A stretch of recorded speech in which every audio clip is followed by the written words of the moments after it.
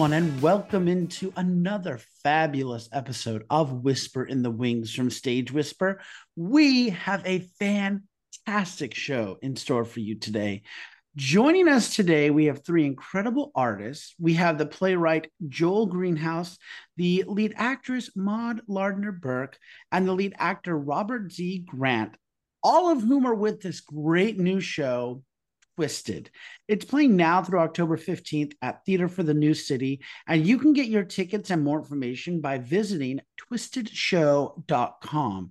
This show has been on our radar for quite a bit. We've had a lot of word of mouth reaching to us about this show. So we are so excited to have this production on our show today. And with that, let's go ahead and welcome on our guests, Joel, Maud, Robert. Welcome to Whisper in the Wings from Stage Whisper. Thanks for having us. Thank you. So excited to have all of you here today. So excited to be talking about this great show, Twisted. What a fun show we have in store. And Joel, I want to jump in right away with you. You're the playwright. Can you tell us a little bit about this show? Well, it was based on a photograph from a B movie called Alligator People. And there was a woman being terrorized by an erect alligator in men's pants, and I thought that looks funny, and I based it on that, and then it just developed into this B movie extravaganza. But that's the beginnings of it. Can we have you tell us a little bit more about what the show is about? Well, all right. It's about it's the toughest question any of us get asked. It's about this grade Z exploitation actress, Renee A Go-Go Flame, Queen of the Twist, who murders her mobster boyfriend and pins it on her daughter. Her daughter is sent to an insane asylum for 10 years, where she's given nothing but rounds and rounds of electric shock therapy. She's being played by Maud, Phoebe Flame. And because of all the electric shock therapy, she now has the ability to electrocute people. Meanwhile, mom is on the road and she's playing third rate strip joints. And then she meets Romain Montalban Delacroix, played by Robert, who's the head of an ancient religious cult, who decides she'd be perfect for his religious pageant. And she goes off. Phoebe gets out of the nut house and goes after mom, and they're all alligator people. The people, they turn into alligators when they become sexually aroused. And Renee Flame happens to look like the late wife of their great god, Hamira, and they're going to sacrifice her. And that's basically the plot. And then what happens after the first 10 minutes? Yeah. And there's music and there's songs. Oh my gosh. Like, sign me up. This is exactly what I want. This is like that late Friday night after the talk shows ended, what came on TV, back in the 80s and 90s. This is exactly the sweet spot. I love this. It's based on all those early 60s. Every scene comes from a different bad movie. So and then there's the chase. It's like a train ride, right to hell. No stopping. I love it. So let me bring in our actors here, and let me start with you, Maud. How did you come upon this piece? I was in a production of a play called Gallus, directed by and starring the late great Everett Quinton, and I was playing a jealous wife who also goes a little crazy, and it just kind of happened from there. And I met Joel and Joe Batista, our fabulous director. And I remember when Joe called me and he was like, I have this play, and do you want to read it? And I read the script and I was like, I've always wanted to play a killer. Like I've always, or someone who's, gotten out of the nut house, because anything is possible with something like that. And yeah, and it's been a while. I came on during the shutdown, and here we all are, and I've seen it evolve in several wonderful ways. So yeah. Love that. Robert, how about you? I did it the old-fashioned way through a blind submission through Backstage, and was lucky enough to have Joe and Joel contact me, and we had a Zoom interview, and it was the most unusual audition I've ever had, in that it really wasn't an audition. It was just kind of a conversation, and Joe was saying how he's like, I work for my gut. I don't, like, he's like, I know you're the right person for this, and we really want you for this. And that was how it started. So very, very flattering for the actor's ego to have someone be like, we don't need to hear anymore. We want you. We knew immediately, and I don't think we auditioned anybody for this show. We just based it on people we've worked with, or somebody who just seemed right and would be really good in that part. So that's how we did it. Now, this is the world premiere of this show. Is that correct? Correct. So, Robert, starting with you, what has it been like developing this show, and particularly your role? Yeah, it's developing this show has been really great in lots of ways. One of which is how I can't remember a story or a project that I've been involved with where from the very first reading I was just laughing out loud, even from reading the script without hearing my fellow actors read it. Just like, this is so funny, and I can't wait to dive into this. And I remember thinking, even after the first time that we met, and this was pre-shutdown, or sorry, not pre-shutdown, but last year, when I was just like, everyone is so perfectly cast in this. Like, every voice, I was just like, that's the voice that I heard when I was reading this on my own. And they were just bringing so many things out of it. So the process for me, and I think Joel can attest to this, is Romaine was actually not a very central character early on, and over the course of our work together, I think Romaine took on a more kind of influential, like, if we're talking about plot, a more influential role, and I think a lot of that was just coming out of the space that I and my fellow actors were given to just take this work and play with it and find things. And I'm a longtime improviser, and I like to work that way, even on scripted material, where I'm just like, okay, we know what the beats are. Let's just try something. Let's see where this goes. Let's see what's here, And Joe and Joel are so wonderfully without ego that they allow us to do that. They allow us to try, different words or different beats than maybe what each of them thought was there, or the potential that was there. So it really became very much about each of us individually, and I definitely feel that for myself and for Romaine. Love that. What a fascinating journey. Well, yeah. Well, my background is also, I have a lot of improvisation in my background, and only good stuff comes from that.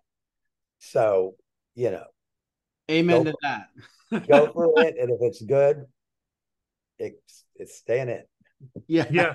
Yes, and it takes a director and a writer who are not precious about their work. Mm-hmm. They need to be able to say, like, okay, it's yours now. Show us, right? Do what you do. Yes. Yes. Maud, how about you? What has it been like for you developing this show? And again, your character. It's been a really fascinating experience. Yeah, I mean, for me, like, that whole thing it's a very private, developing a character is a private process. And she started out actually as a real 11-year-old girl, and then she became a 21-year-old, and then all of a sudden it was like, I remember you, Joel, telling me in the spring, you were like, oh, she's 30 now and you can just be yourself. And that just kind of gave me permission to play and to tell her story, and but also in lieu of collaboration. There's music in the piece, and the song that I had started off as a very musical theater type song, and I was like, well, she's becoming a killer, like she's you want, and it just became this thing, and I don't want to give it away because it's sort of a surprise, but it was a very collaborative thing, and the collaboration has been there throughout this whole process. And it's lovely to be around a whole group of people that don't have egos. Yeah, I discover new things every night, every time I read the script. I love that, though. I love that process. That's a fascinating process. I was just going to say, when we told Maud she's now 30, we also told her, but her mother still dresses her like a 10-year-old. So she was like she's a 33-year-old girl who, I'm literally having flashbacks to whatever happened to Baby Jane. Yeah, you're getting it. Yeah. Maud's character is along those lines. Well, Joel, I want to bring you back, and I want to ask you, what is the message or thought you're hoping the audiences would take away from your show? I just want them to have a good time. I want them to, just laugh their asses off. And who cares? We sort of like thumb our nose at convention in this play. We're definitely politically incorrect. I would say. Would you guys say that?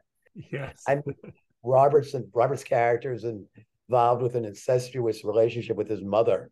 Nothing's sacred in this play, but it's all fun. It's all just a good old fun time, and it's dirty too. The show's really dirty. Who doesn't love a show like that? I mean, come on now. A lot of we have a big screen in the back, and we do a lot of shadow stuff, and it's something else. Hard to describe. Think sort of Austin Powers 3. Yeah. That's what happened to Baby Jane. The innuendo is definitely all over the place. Well, I would like to wrap up this first part of the interview with Robert and Maud, and I want to ask the two of you, who do you hope have access to your show? And Maud, I'm going to start with you first on this question. Anybody, anybody really. Like, I mean, people in the theater, people not in the theater, just like anybody that really, I think with everything that's going on right now, like anybody that just needs to laugh, hands down, like anybody that just like wants to laugh and have a good time, because that's really what the show is about. And it's about family too, albeit dysfunctional, and connection, but yeah, anybody that just wants to laugh and get out of their own minds. I love that. Robert, how about you? Who do you hope have access to your show? Well, we know based on everything that we've said so far that it's not for children. There's no access for young people to this show. It's just not appropriate. But I want, as Maud said, a broad audience to be able to find the show, know about the show, see the show. And our home where we're performing at Theater for the New City is also very much about community building, not just for the Village, but the larger sort of New York community. They keep ticket prices very low. I mean, our top ticket price is $18. It's like, where can you go see an equity showcase or any show for $18? You can't. Plus discounts and all these other things. So they're very much on board with this. We just want you to see it. I was a co-artistic director of a theater company that I started several years ago called The Collective. And we had a program called No Empty Seats, which was the same philosophy, which was, we would rather have you come and see this show for nothing than to have one empty seat, because that empty seat is a missed opportunity for someone to join in the conversation. And I feel like, even though we're not using the sort of No Empty Seats moniker here, I think that's the ethic of our wonderful producer, Hillary Wyatt from Paw Print Productions, for this show, is we just want people to see it. It's a shame to put in all this effort, all this time, and then have empty seats. It's a shame.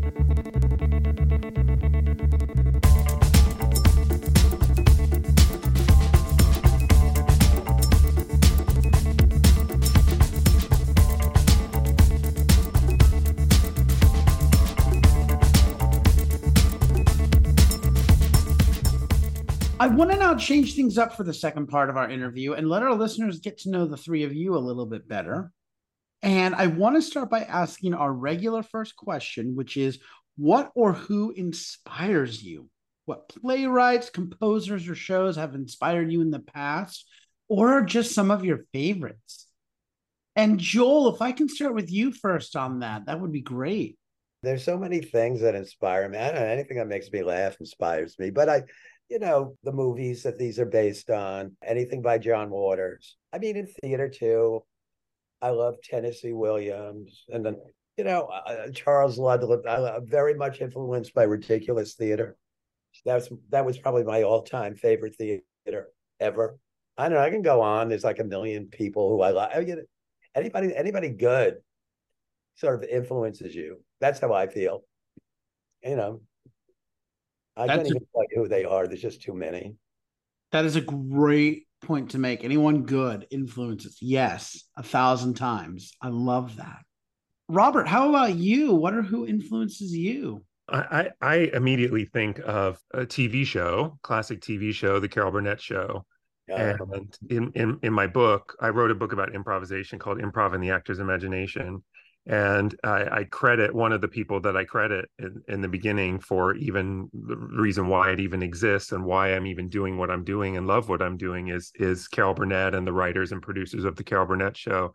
And in fact, I've been going, it's all available on Prime Video right now for free. It's not behind any paywall anymore. So I've been watching every night I come home and I just watch several episodes of the Carol Burnett Show, and it just continues to inspire me with its freedom and its silliness and its wholesomeness in a way. I mean, it's actually pretty bawdy when you really put it in today's context, but just so free and fun and simple that it doesn't have to be this big complicated thing. Of course, they do destroy a lot of things. I've been noticing the theme is that they do like to destroy sets and destroy things.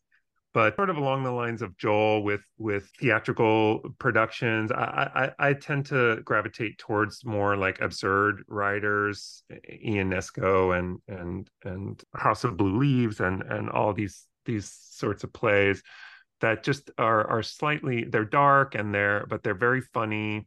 And I like the ability to do something that is already on the edge of expectation or not believability, because there's tons of truth in it, but things that are already out there.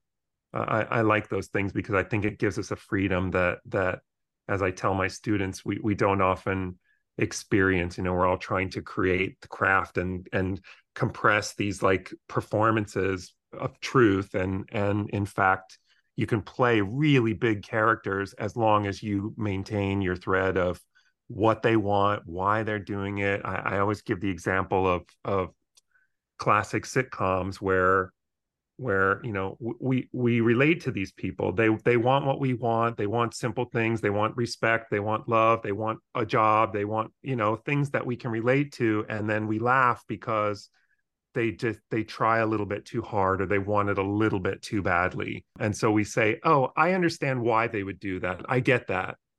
I wouldn't go that far. I don't think I would go that far, but gosh, poor sap. They really, they deserve it. I'm sorry that they didn't that they didn't get what they wanted. Maybe next time, maybe next 22 minutes, they'll get what they want. So that's a very long-winded answer, but there is, as Joel said, so much inspiration. It's hard to pinpoint everybody. No, it's a wonderful list. I love that. So rounding us out on this question, we have the wonderful Maud. Maud, what or who inspires you? Any movie starring Betty Davis. Yeah.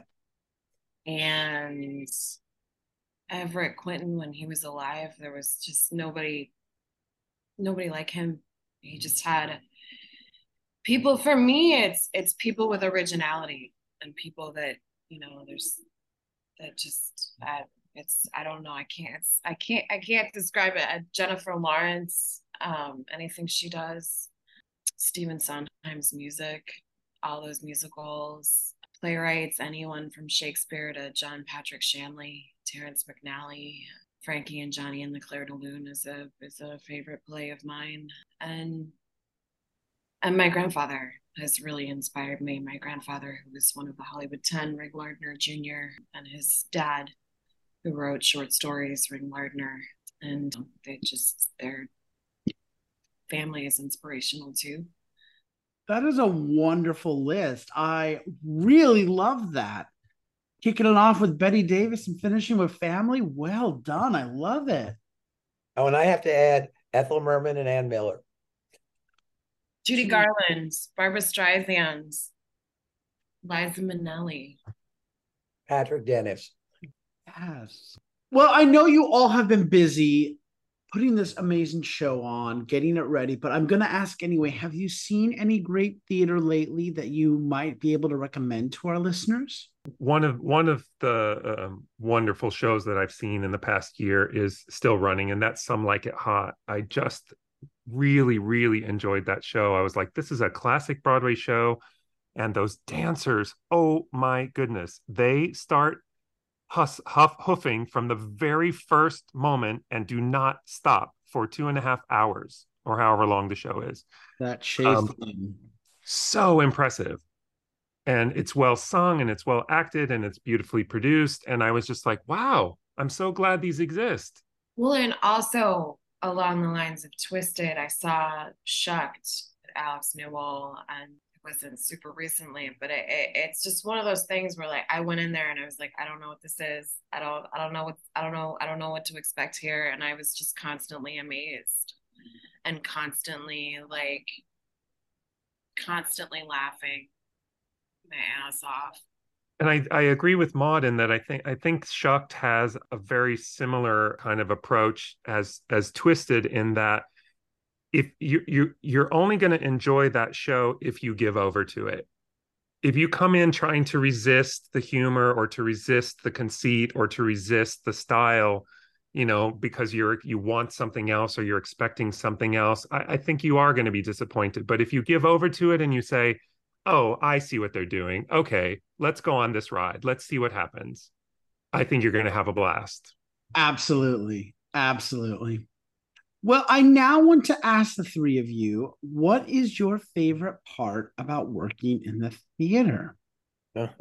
And Joel, can I start with you again on this? My favorite part is being alone in my room and writing it. Then the scariest part is when you have to share it with other people, and then you have to collaborate. And the show business part is not my favorite part. I like that. I like the beginnings. I like the original. I like writing on my own. I like early development. I like to see people bring all kinds of things to it in the beginning. But the scary show busy stuff, putting on the show, worrying about this or somebody else having a breakdown and all that stuff always makes me think I'm never doing this again. But then the show is so much fun. Then you do it again. Love that, and could not agree more with that. Maud, how about you? What is your favorite part about working in the theater? Well, there's so many. Being in front of an audience, just being around live people, like especially, and just being in front of an audience, being able to say those things that you've always wanted to, but it's like the thing about acting is it's the land of make believe, and you get to really make believe and take someone else on a journey, and meeting really fascinating people. My journey's been short and sweet, but I've met some pretty fascinating people along the way. That is so wonderful. I love that. And rounding us out, Robert. Robert, what is your favorite part about working in the theater? I agree with Maud about just like having the instant feedback of a live audience and riding that wave. I really, really enjoy that. More generally, I just love the process of acting as I understand it and as I teach it, which is just watching people sort of bounce off of one another. All due respect to playwrights and screenwriters, I think some of the most fascinating work that I've seen has been improvised work where you just take two characters and you just put them in a space together, and you watch them just work off of each other and see what happens. And there's this, all of this magic starts to come out of it, and we start to contextualize, and we say, oh yeah, that, oh, she wants this, and oh yeah, he's after that, and oh, I wonder what's going to happen. And then it just snowballs into this moment to moment work, which I just find I'm still fascinated by it, and even with scripted material, I think if you work in that way, it creates some really, really magical moments. I love that answer. Wonderful answers being given today. And it makes me excited as we head into my favorite question to ask guests, which is, what is your favorite theater memory? When I was a kid, I grew up in Scranton, Pennsylvania, and every Christmas we'd go into New York City and we'd see a Broadway show, and we have lunch at the Automat, and because I'm really old, and I have the first show I ever saw was something called Destry. It was a musical version of the movie Destry Rides Again, and starred Andy Griffith and Dolores Gray, and I can't even I was so hooked. It was just magic.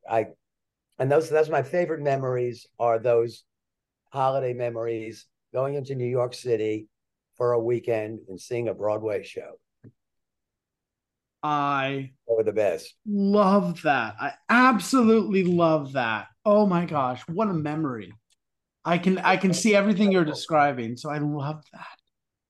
Who would Well, like to go next? I am thinking of like an amalgam of just when when you go see a show and you just see a performance, it could be a moment, it could be a song, and you're just like, this is epic. Like just a moment, just a song, like I think of this Lilias White when she did her first act song, The Oldest Profession in The Life, which was such a short-lived, ironically, was such a short-lived musical. But it was just like when you saw that song, it's like Alex Newell when they sing in Shucked. Like, Independently owned and operated. yeah, I mean, it's just a song where you're just like, wow, this is a moment. This is a moment, and because it's happening in live theater, it's only this moment. That's astounding to me, and I can think of so many of them. Betty Buckley in Sunset Boulevard, and just like I mean, those like moments where you're like, this is a thing. Sean Hayes in Goodnight Oscar, like just wow, like this is a moment. I'm so glad I got to witness this. And then if I may, like one personal theater moment that has always stuck out to me is, again, with my company, The Collective. We did a short play festival every year, and I got to do this play where I was playing a French waiter, Dave Hansen's Café d'Automatique, speaking of the automats.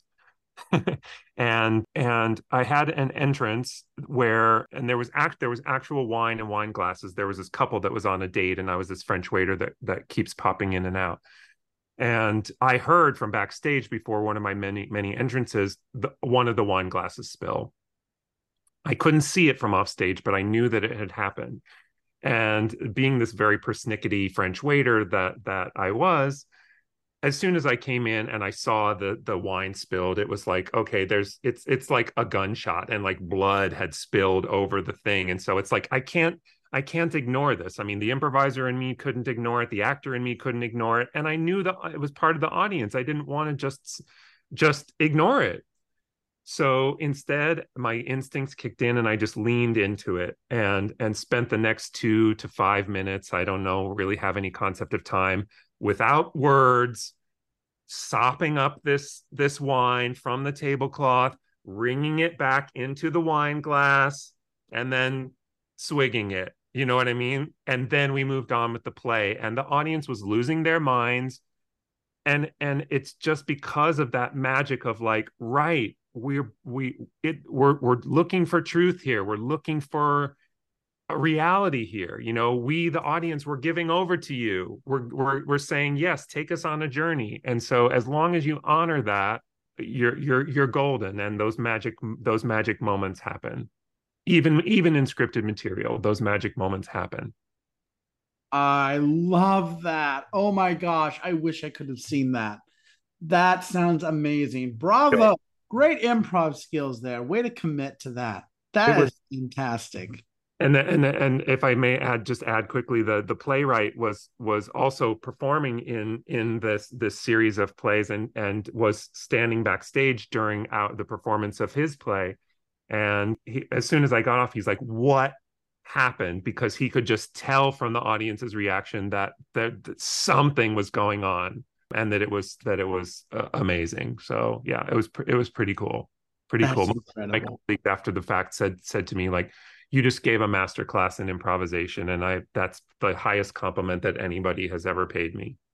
Oh, that's incredible. Wow. What a wonderful memory. Well, bringing us home, Maud, what is your favorite theater memory? There are too many. I mean, just I think in general, like that moment, if it's a musical, like whenever the orchestra starts playing, and specifically when I saw Gypsy with Bernadette Peters, and then again with Patti LuPone, and hearing both of them scream from the back of the house. And I remember specifically seeing Elaine Stritch's one woman show at Liberty at the Public, and just thinking, I want to do that. I want to be able to make you laugh and make you cry at the same time. Tanya Pinkins and Caroline or Change. Again, like, when she sings Lot's Wife, like how does that happen in one moment in time? And personally, my dad is also an actor. And I just remember being a little kid backstage, and like just like the smell of a theater, and hearing his voice, and and also being at Second Stage and seeing A Lie in the Mind that Ethan Hawke directed, and like everybody was killing it. Everybody was really killing it. And I was just like, this is what theater, like, that's cool. Like I want a piece of that. I want a piece of that humility. And yeah, and anything downtown theater is great. Yeah. There are too many stories to tell, I think. I love those nonetheless, though. Those are incredible memories. I would love to pick your brain some more, Maud, about the shows you've seen, just based on those few that you've named. Those were incredible. In fact, thank you all so much for sharing those incredible memories. Those were wonderful. Do any of you have any upcoming projects or productions that we might be able to plug for you? I want people to come and study improvisation with me at the William Esper Studio, where I teach. I have a solo show that's coming up, but we don't know when or where yet. It's too soon to be announced, but she's been a long time coming. So we've got some fun stuff in the pipeline, it sounds like, including this great show going on right now. And that is a great lead into my final question, which is, if our listeners would like more information about Twisted or about any of you, perhaps they'd like to reach out to you, how can they do so? I guess through maybe Theater for the New City. I mean, there is the website, twistedshow.com. You can go on there, and if you wanted to contact somebody, there's contact information there. That would probably be the best way. Twisted has Instagram and Facebook as well. Twisted.show_NYC on Instagram, and Twisted Show NYC on Facebook. I mean, I have a website. It's robertzgrant.com. And my Insta is Robert_NYC. Yeah, I'm fine to do Instagram. My Insta is Maud Lardner Burke. Well, Joel, Maud, Robert, thank you so much for taking the time today to speak with me about this wonderful show and for sharing some wonderful insight about yourselves. I really appreciate it. So thank you all so much. Thank you so much. It's been really fun. Yeah, fun. My guests today have been the playwright Joel Greenhouse and the actors Maud Lardner Burke and Robert Z. Grant, all of whom are part of Twisted, playing now through October 15th at Theater for the New City. Tickets and more information can be found at twistedshow.com. And we also have some other contact information for the show and our guests, which we'll be posting on our episode description and our social media posts. So make sure to check those out. But for right now, head over to twistedshow.com. Get your tickets for this fantastic show called Twisted. It's playing now through October 15th. So until next time, I'm Andrew Cortez, reminding you to turn off your cell phones. Unwrap your candies. Keep talking about the theater. In a stage whisper. Thank you.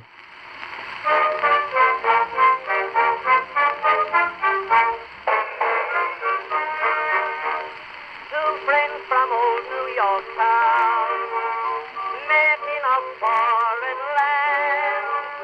One sang the praises of Cape.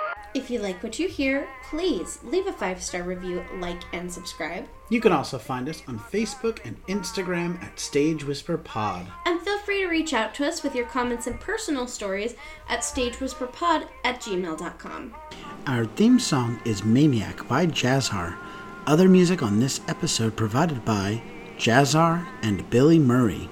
You can also become a patron of our show by logging on to patreon.com/stagewhisperpod. There you will find all the information about our backstage pass as well as our tip jar.